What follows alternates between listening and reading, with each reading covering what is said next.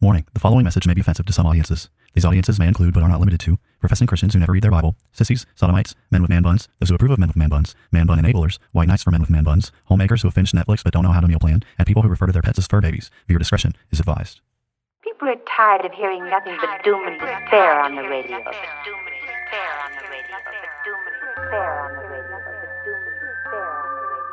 The message of Christianity is that salvation is found in Christ alone, and any who reject Christ therefore forfeit any hope of salvation, any hope of heaven.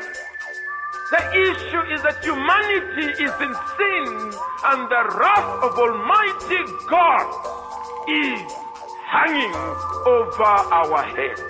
They will hear his words, they will not act upon them, and when the floods of divine judgment, when the fires of wrath come, they will be consumed and they will perish. God wrapped himself in flesh, condescended, and became a man, died on the cross for sin, was resurrected on the third day, has ascended to the right hand of the Father, where he sits now to make intercession for us. Jesus is saying there is a group of people who will hear his words, they will act upon them, and when the floods of divine judgment come in that final day, their house will stand. Welcome to Bible Bashed, where we aim to equip the saints for the works of ministry by answering the questions you're not allowed to ask. Listen and enjoy this installment of Iron Sharpening Iron as Pastor Tim answers your sincere questions. Here's Pastor Tim. We recently did a podcast on the question of the difference between cessationism and continuationism. The question that we were trying to ask was the question, should people who claim to be speaking words directly from God today, essentially, be considered false prophets? Now, a sincere question that we had that was related to this was the question coming from an individual who occupies basically the open but cautious position. And that position is essentially the kind of position that says, hey, look, a lot of the charismatic phenomenon that I'm seeing, the tongues, the gift of healing, the direct words from the Lord, these things kind of creep me out, to be honest. But then when I'm reading the Bible, I don't know that I have some sort of direct biblical reason to say that these things are no more. So as I read through the scriptures, I see that, hey, there was a thing like a gift of tongues, and there was gifts of prophecy. You see people speaking directly from God in the New Testament and the Old Testament. It seems safer to just say, hey, I'm open to the idea that God can still do that sort of thing if he wanted to do it. But then I'm cautious, meaning like I'm looking out and seeing what I'm seeing. It doesn't seem to be done very poorly. But in the absence of some sort of direct word from God saying, I'm not going to do that anymore, it seems the safer bet just to be open to the idea, but cautious and basically suspicious. And so, is there anything in the Bible that would seem to close the door on these kind of things? Is there any direct sort of statement in the scriptures that would, or verses in the scriptures which would tell us that we shouldn't expect the supernatural gifts anymore, the gift of healing, the gift of tongues, this kind of stuff? So what would you say to that? Now, part of what's happened here related to this kind of question is that there is a misunderstanding of what the sign gifts or the miraculous gifts actually are. One of the things that the charismatic movement has done is the charismatic movement has come along and basically normalized the sign gifts, essentially. The charismatic movement is built on the assumption that the sign gifts were normative for believers throughout the church age. And this is an assumption that really is incredible when you think about it, and it's an assumption that doesn't that has to be assumed. It has to be read into the text of Scripture. It's not something that naturally arises. And so typically when God gives sign gifts, these sign gifts are always limited in their function, if that makes sense.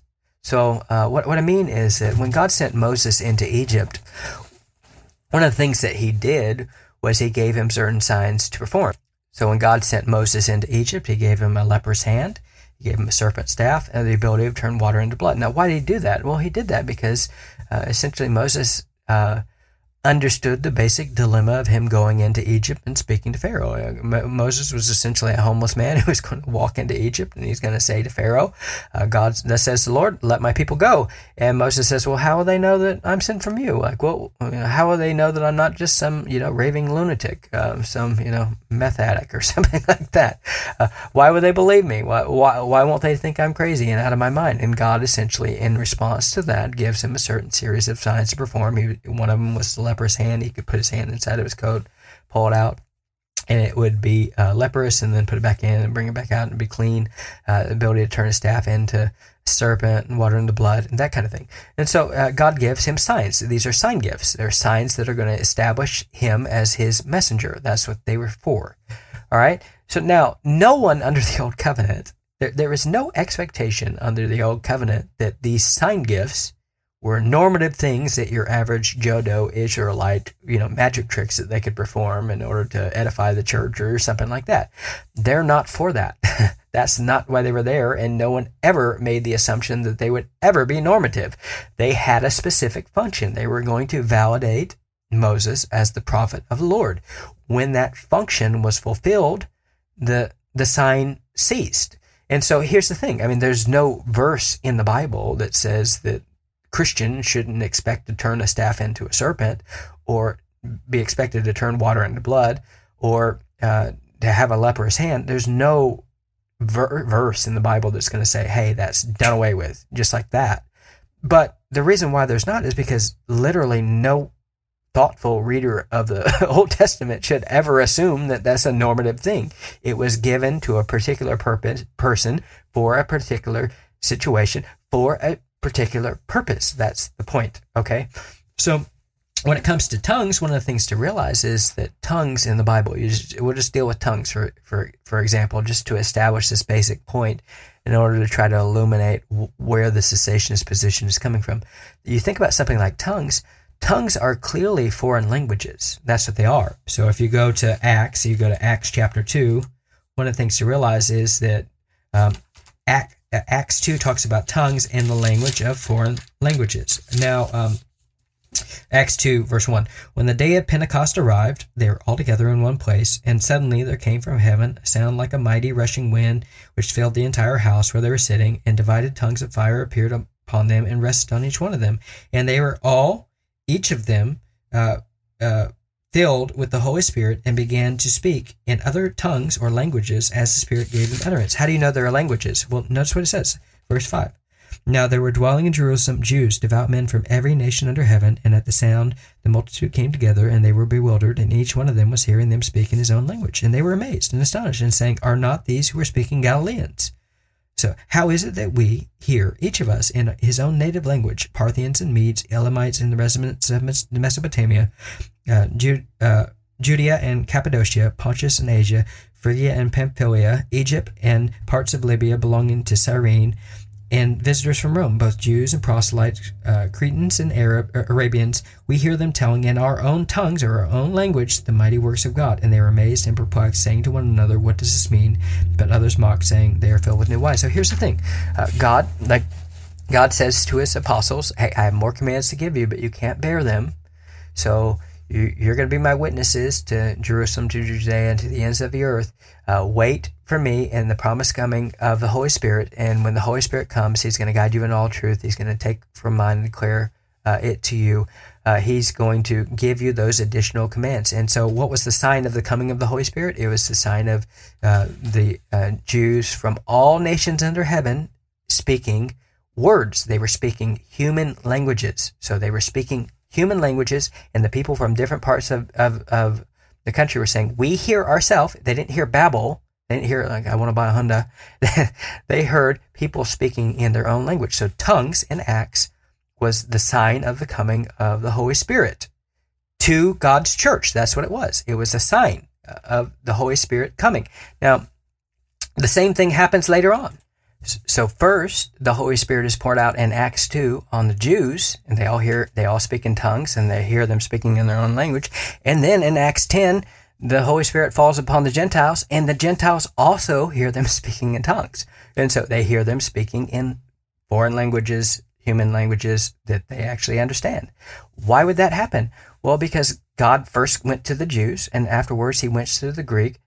And this was something that happened with Peter, where Peter became aware that God makes no distinction between Jews and Greeks. He's building his church, and it's going to be included of Jews. It's going to be included of Gentiles. And so the Holy Spirit came in two different phases, first to the Jews, and then it came to the Gentiles. And that was to unify the church of God. So it had a particular purpose. It was a sign. Now, Paul says it as much, like when you read through 1 Corinthians, one of the things that you're going to see is this, 1 Corinthians 14:20. He says, brothers, do not be children in your thinking, be infants in evil, but in your thinking be mature. In the law it is written, by people of strange tongues or languages, and by the lips of foreigners I will speak to this people, and even then they will not listen to me, says the Lord. Thus, he says, tongues, or the gift of human languages, are a sign, what does he say? Not for believers, but for unbelievers, while prophecy is a sign not for unbelievers, but for believers. If therefore the whole church comes together and all speak in tongues, and outsider or unbelievers enter, will they not say that you are all out of your minds? If you're just babbling in foreign languages without interpreters, and will they not think that you're out of your mind? But if all prophesy and the unbeliever or outsider enters, he is convicted by all, he is called into account by all, the secrets of his heart are disclosed, and so falling on his face, he will worship God and declare that God is really among you. Here's the thing, Paul says, don't be infants in your thinking. So don't be childish in your thinking, right? Don't be childish in your thinking. In the law it is written, by people of strange tongues and the lips of foreigners I will speak to this people, and even then they will not listen to me. What were tongues? It says, thus tongues are a sign not for believers, but for unbelievers. What was the purpose of tongues? The purpose of tongues was a sign of judgment. In the law it is predicted that God was going to speak to the Jews by men of foreign tongues. What happened in Acts? Well, one of the things that you see in Acts is that there's Jews from all over heaven. The Holy Spirit comes, and they all hear them speaking their own language. Then the Holy Spirit comes to the Gentiles.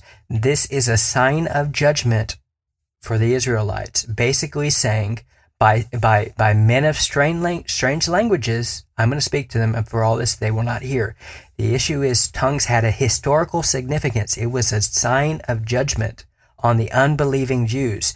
They were being judged by God, and this was a sign that God was moving from the Jews to the Gentiles to be his primary base of operations. That was the purpose of tongues. And so you say, well, where is a passage which says, like, tongues will be done away with? Where is that passage, right? Well, I mean, I think, you can go to 1 Corinthians 13, and 13:8, it says, love never ends. As for prophecies, they will pass away. As for tongues, they will cease. As for knowledge, it will pass away. For I know in part and prophesy in part, but when the perfect comes, the partial will pass away. The text is saying that tongues are obviously going to cease, but you want to know, well, specifically, when does it say they cease? Well, it ceased when the function of tongues ceased.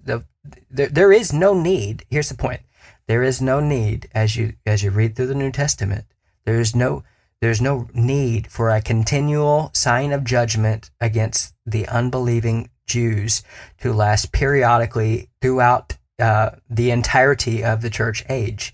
This was a sign of judgment against the Jews. Tongues was a sign of judgment against the Jews. It was a sign that God moved from the Jews to the Gentiles primarily in terms of his primary base of ministry. Once that sign of judgment was enacted, there's no more purpose for tongues or this miraculous gift as far as that goes. Now, there's much more that we can say about the other sign gifts as well, like whether the gift of healing, which was a sign, or whether the gift of knowledge, or gift of prophecy, or anything else. But this is just one example of the way that a person has to learn to think about the way these sign gifts actually work. It's not enough just to assume that if there's a sign gift, it's going to continue in perpetuity throughout the church age. You have to ask, what was the purpose of the sign? And in this case, Paul tells us the purpose. It was a sign of judgment for unbelievers. This has been another installment of Iron Sharpening Iron. As always, if you would like to have your question included in one of these midweek episodes, email us at BibleBashedPodcast@gmail.com. Don't forget to subscribe and follow us on Facebook, Twitter, and Gab. Now, go boldly and obey the truth in the midst of a biblically illiterate world who will be perpetually offended by your every move.